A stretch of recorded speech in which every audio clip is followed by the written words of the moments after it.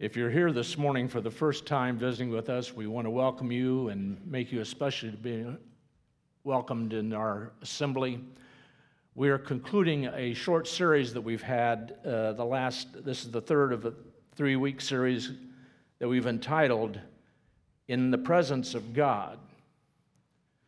And for the past 2 weeks, we have surveyed the revelation of God from creation through the giving of the law through Moses at Mount Sinai. And then we reviewed God's call to his people who had strayed from his commands for them to repent, return to him through the voices of the prophets of the Old Testament. And it was assumed that I would be covering all 27 books this week of the New Testament. I hate to disappoint you, that's not going to happen. But this week, we are going to conclude this series by focusing on a pivotal event. And I might argue the pivotal event in all of Scripture, both Old and New Testament. And that is the transfiguration of Jesus. And I'll explain why I believe that's the pivotal event in just a moment. But before we launch into this morning's lessons, I want you to look at a short video that I will reference later as an illustration in a small way about what we are to study. So if we could show that video right now.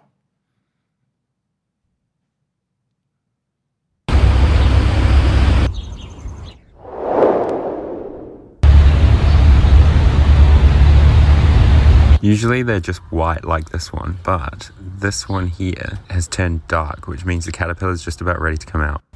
Here is one that has hatched. Look how tiny it is. They've done so much growing.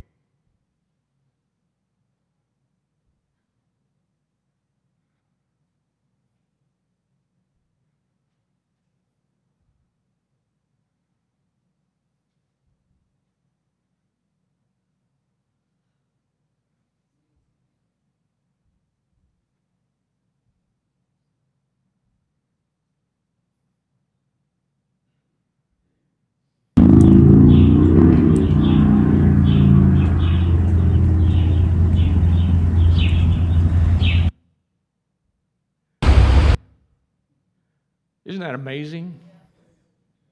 A tiny larva develops into a caterpillar and goes through a not-so-glamorous stage of gestation to finally emerge as a beautiful, wonderful monarch butterfly. Now, keep that process of development in your mind as we go to the Scriptures. And I would invite you, if you have your Bibles, to go to Matthew chapter 17, and we'll be looking at verses 1 through 9. You know, the word theology means the study of God. We have whole colleges in universities devoted to theology. We have men and women who have the name or the title given to them as theologians, basically studying the concept of God and what that means. Now, I'm not a theologian, except I study God, and I think you do too. Let's study some more about God this morning. Matthew chapter 17, beginning with verse 1. After 6 days, Jesus took with him Peter, James, and John, the brother of James, and led them up a high mountain by themselves. Now, we believe that this is Mount Tabor. It's not named, but we believe this is the most likely mountain. And the Scripture says, there he was transfigured before them. His face shone like the sun, and his clothes became as white as the light. And just then there appeared before them Moses and Elijah talking with Jesus. And Peter said to Jesus, Lord, it is good for us to be here. If you wish, I will put up 3 shelters, one for you, one for Moses, and one for Elijah. And while he was still speaking, a bright cloud covered them. And a voice from the cloud said, This is my Son whom I love. With him I am well pleased. Listen to him. And when the disciples heard this, they fell face down to the ground, terrified. But Jesus came and touched them. Get up, he said, don't be afraid. When they looked up, they saw no one except Jesus. And as they were coming down the mountain, Jesus instructed them, "Don't tell anyone what you have seen until the Son of Man has been raised from the dead." Now, Luke in his gospel, Luke the physician, records this same event in his gospel at Luke chapter 9, verses 28 to 36, and we won't read that now. But the one additional detail that Luke provides is that the disciples were quite sleepy until the transfiguration began. And I don't know what it is about these three guys, but they seem to get very sleepy a lot. We'll see in a second. Now, why do I say that this is a pivotal moment in Scripture? On the surface, it sounds like 3 of Jesus' 12 disciples had been dining in magic mushrooms and that their connection with reality had somehow momentarily been severed. But in point of fact, and very much beyond their understanding at the time, they were among the very few throughout man's history who have been permitted into the very presence of the Almighty and visibly witness His presence. And it's important to see the context for this event. I think context is everything when we study the Scriptures. But to see the context, we need to understand that Jesus has recently outright revealed to the 12 that He is the promised Messiah. All of Israel was looking forward to the coming of the Messiah, and finally Jesus revealed to the 12, "I'm the one that's been prophesied about. I'm the Messiah. I'm the one who is to come." And He also revealed to them that He would go to Jerusalem very shortly, and that He would be condemned by the Jewish leaders, condemned to death. And then, because they couldn't legally put anybody to death, He would be handed over to the Roman authorities, who would abuse Him, torture Him, spit on Him, and then execute Him as if He were a criminal. And 2 of the 3 privileged to witness this, James, the brother of John, and his brother John, had recently, to the consternation of the others on the group, asked to hold seats of honor at Jesus' right and left hand when He came into His kingdom. Of course, that angers 10 who are wanting places of honor, and Jesus tells them it's not His to give. But James would become a leader of the church in Jerusalem in its first years and become the first of the apostles to be martyred as the church expanded.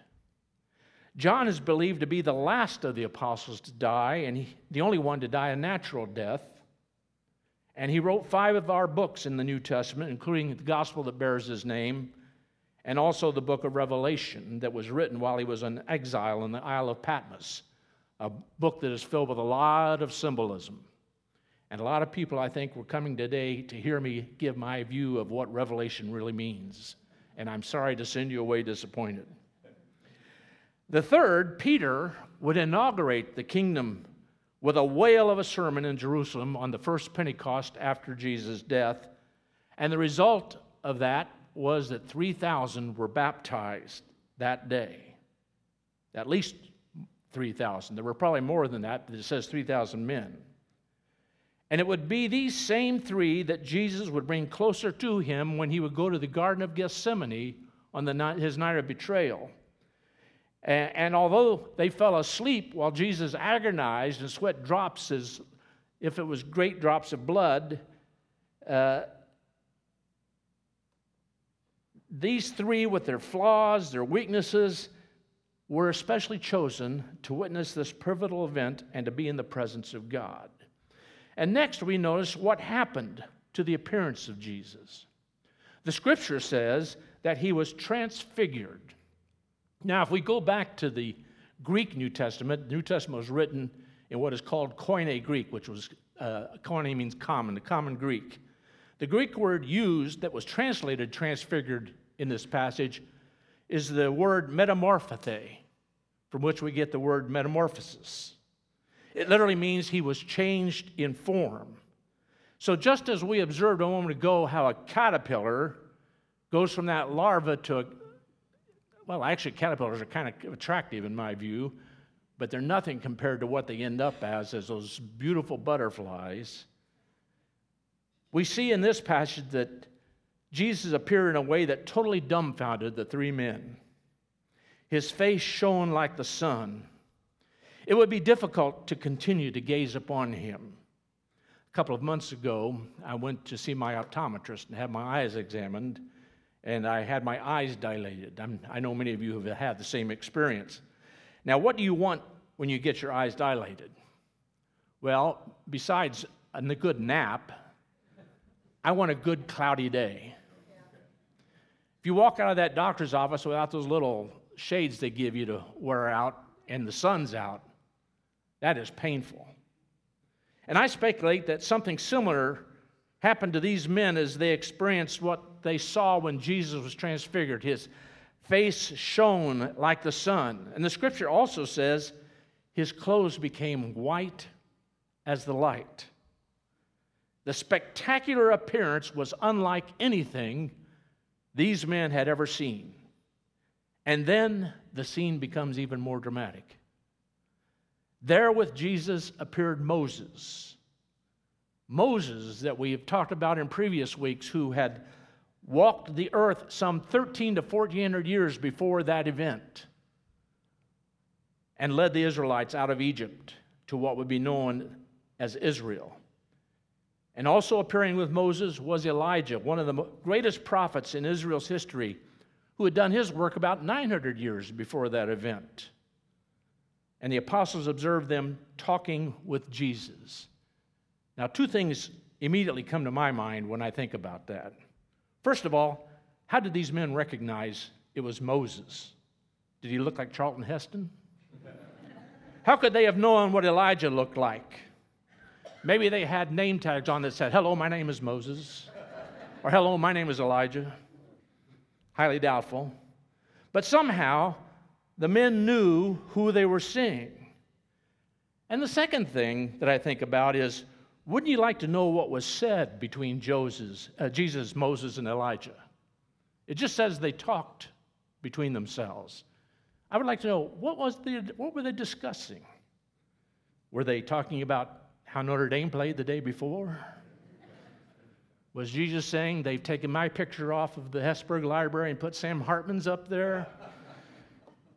Whatever it was, Peter, James, and John were witnessing the meeting of the law and the prophets with the Messiah.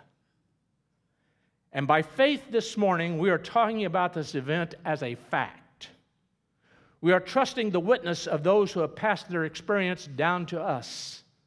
As a matter of fact, a few years later, as Peter was writing the second of his letters that have survived to be included in our New Testament, I believe he is making an allusion to what he saw when he wrote in 2 Peter chapter 1, verses 16 through 18, "For we did not follow cleverly devised stories when we told you about the coming of our Lord Jesus Christ in power, but we were eyewitnesses of his majesty.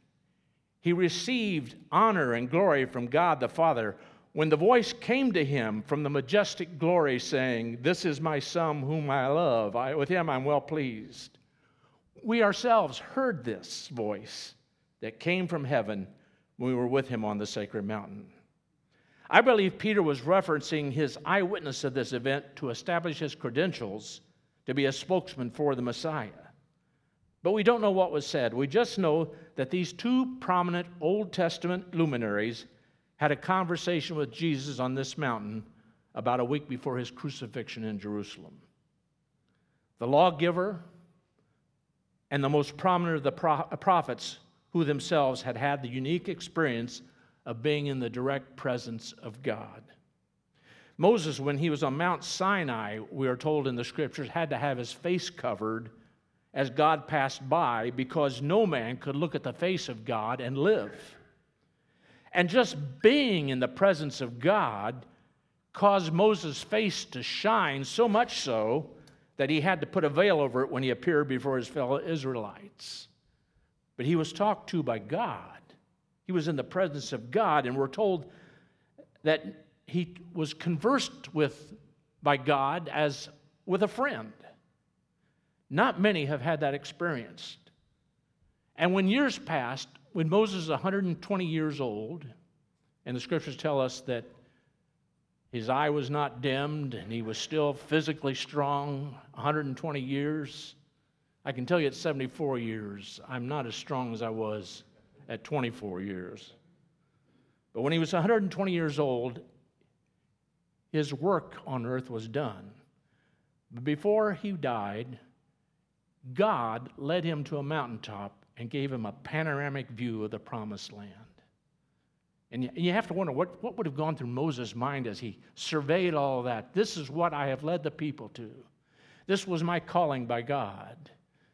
And then when it was time to breathe his last, no man was there to bury Moses, but God himself prepared his burial site. And we don't know to this day where he was buried. Elijah, a fiery personality, was the epitome of a powerful prophet. And you remember, as we read in the Old Testament, how he had a contest with the prophets of the earth god Baal. And there were 450 of them, only one Elijah, 450 prophets of Baal. And they had this contest. And he wanted God to humiliate the prophets of Baal by showing them who the true deity was. And so they were to call on their God to rain down fire from heaven and consume their sacrifices, and it went on all day long. They eventually were cutting themselves and doing all sorts of ritualistic things, making fools of themselves, and no fire came down. But then Elijah, you remember, he went beyond that, and he had trenches dug around his offering and then had it covered with water again and again and again until those trenches filled up. And then he called upon God, who sent down fire and consumed it. And those 450 prophets of Baal all died that day. God was vindicated through his great prophet Elijah. But then Elijah gets depressed, like we often do, we prophets. And those of us not so profitable. And he went out in the wilderness and thought he was the only one left. And God had to remind him he still had 7,000 who hadn't bowed the knee to those false gods. And he spoke to him another time, but it wasn't in the whirlwind. It wasn't in some dramatic way. The Bible says God spoke to him in that still small voice. And then when it was time for Elijah to leave this earth, it was God who provided an exit with a fiery chariot and horses to carry him home. Not a burial plot this time. And as heroic and imposing as Moses and Elijah were, it was Jesus who was the headliner in this event. And impetuous Peter, not knowing what to make of what he was witnessing, offers the best he could in response. He says, Lord, let's make 3 tabernacles, one for you, one for Moses, one for Elijah. And they put those 2 on equal footing with Jesus.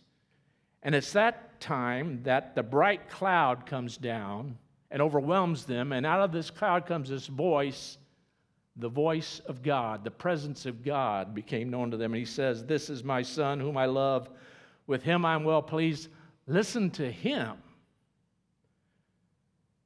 And so powerful was this voice that all 3 of the men fell on their faces in terror, until Jesus, now appearing alone and back in his original appearance, tapped them and calmed them and told them not to be afraid. And he added, don't mention this to anyone until after I've been raised from the dead.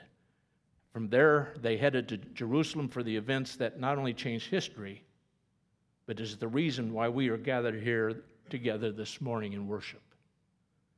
And so, as we consider the theme of this series, In the Presence of God, I've been thinking about how varied our conceptions of God are. The picture that Lowell showed last week and that he expertly cropped of the ceiling of the Sistine Chapel, in which Michelangelo depicts God as a muscular grandpa reclining in the clouds. We rely on the statement of Genesis 1:27 often, which says, so God created mankind in his own image. In the image of God, he created them. Male and female, he created them. And so we think, well, God walks around like we do. God looks like us. As a result, we have anthropomorphized God in our image. We tend to think of him as a superhuman with our physical characteristics, only more powerful. And throughout the ages, man has wanted a physical being to worship. As we have seen, even while Moses was receiving the command from God to not make any graven images to call God, while he was getting that, the Israelites were down in the valley fashioning gold calves to fall down and worship. They wanted something physical. I suggest to you that we have very little knowledge of the God that we worship. The scripture says, the heavens declare the glory of God, and the skies proclaim the work of his hands, in Psalm 19:1. All of the complex systems that are studied by men and women whom we designate as scientists are, according to our beliefs, the work of a single divine being. Our most brilliant people are simply scratching the bare surface of what the Lord, without our earthly limitations, has created. How can anyone think it is more reasonable that such complex systems have happened spontaneously and then evolved beneficially through time to culminate finally in Homo erectus, the upright man, and ultimately to modern man? And what are we to make of how God must regard man? A century ago, it was believed that there were about 2 billion people on earth. When I was at school in the late 50s and early 60s, it was estimated the Earth's population was a little over 3 billion. In 2021, it was estimated that the population of planet Earth was 7.888 billion people. So my question is, how focused is God on this one microscopic speck of dirt called Chuck Barrington, when he can be concerned about all of those others, my brothers and sisters, who are currently occupying the planet? My God, in my mind, is too small. A man by the name of J.B. Phillips wrote a book with that title, Your God is Too Small, a few years back. Or is my conception of a being unlimited by time or space so influenced by my own limitations that I have a hard time letting God be God? Wouldn't we be the first to be overwhelmed by the majesty and glory of our Creator? The psalmist says as much in Psalm chapter 8, beginning with the first verse.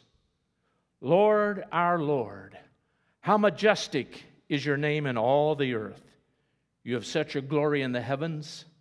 Through the praise of children and infants, you have established a stronghold against your enemies to silence the foe and the avenger. When I consider your heavens, the work of your fingers, the moon and the stars which you have set in place, what is mankind that you are mindful of them? Human beings that you care for them.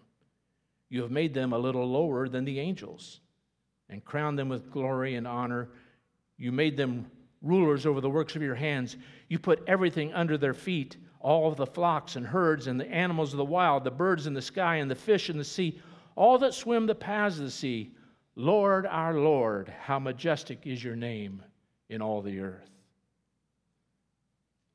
And so when I read that, I realize I'm not the first to wrestle with this question about how can a God so large and so powerful be distant and yet close by, be unhinged and unbound by time and space, so that when I have a request to make of him, he will hear me.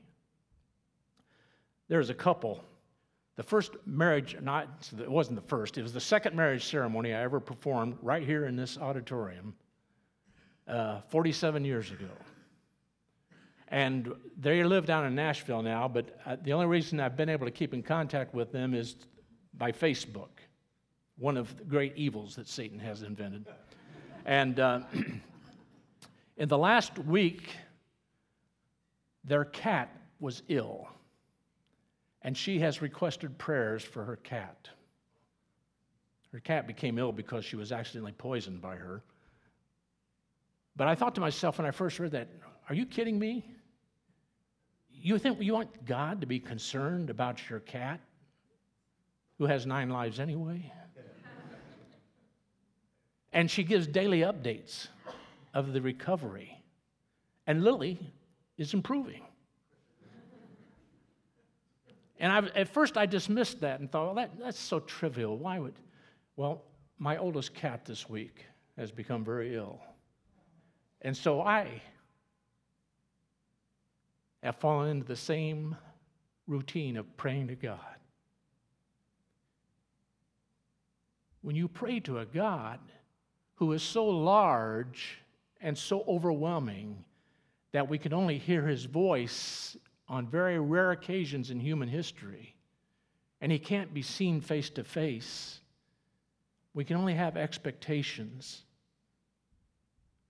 But we have a God who is also not only creative and powerful, he's personal, and he hears our requests. The writer of the book of Hebrews quotes from this passage in Psalms and then relates it to Jesus with these words in Hebrews chapter 2, verses 5 through 9. It is not to angels that he has subjected the world to come, about which we are speaking, but there is a place where someone testified, "What is mankind that you are mindful of them, a son of man that you care for him? You made them a little lower than the angels. You crowned them with glory and honor and put everything under their feet." In putting everything under them, God left nothing that is not subject to them. Yet at present, we do not see everything subject to them. But we do see Jesus, who was made lower than the angels for a little while, now crowned with glory and honor because he suffered death, so that by the grace of God he might taste death for everyone.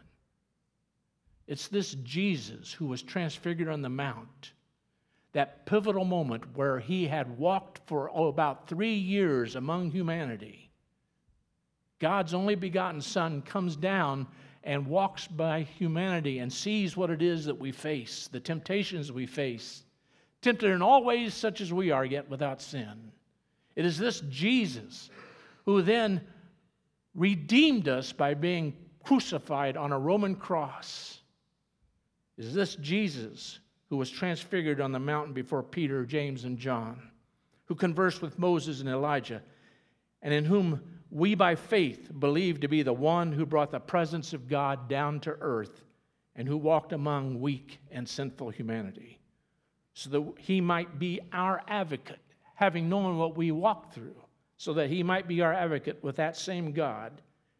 And it is in him whom we trust and who is the foundation stone of the faith that brings us together this morning and that we celebrate this morning. It is this Jesus that we believe brings us into the presence of the great I Am. It is this Jesus who gives us a hope that there is more to come for us. And Peter described it this way in 1 Peter chapter 2, beginning with verse 4. And this should be very familiar to us here. As you come to him, the living stone, rejected by humans, but chosen by God and precious to him, you also, like living stones, are being built into a spiritual house to be a holy priesthood, offering spiritual sacrifices acceptable to God through Jesus Christ. For in Scripture it says, "See, I lay in Zion a stone, chosen and precious cornerstone, and the one who trusts in him will never be put to shame. Now to you who believe, this stone is precious.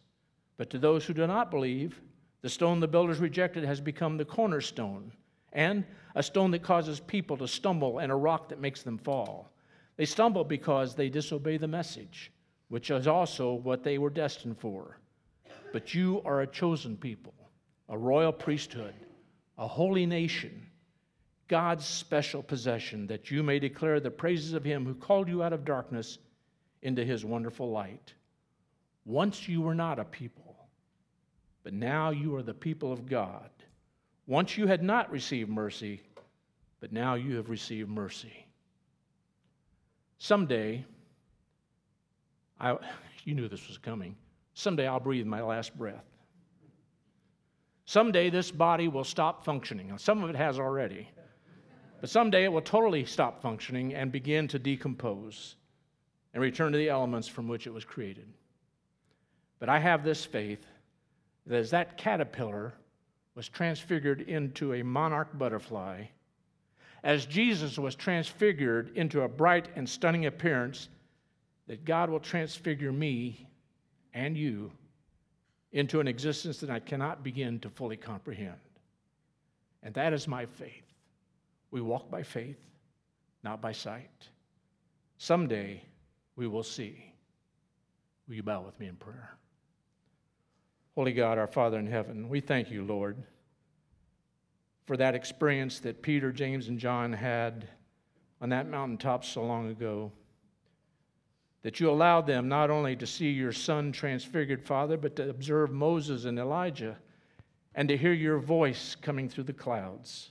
And I pray, Father, that you will bless us as we contemplate what took place there and help us to understand how, Father, that is a foretaste of what is to come.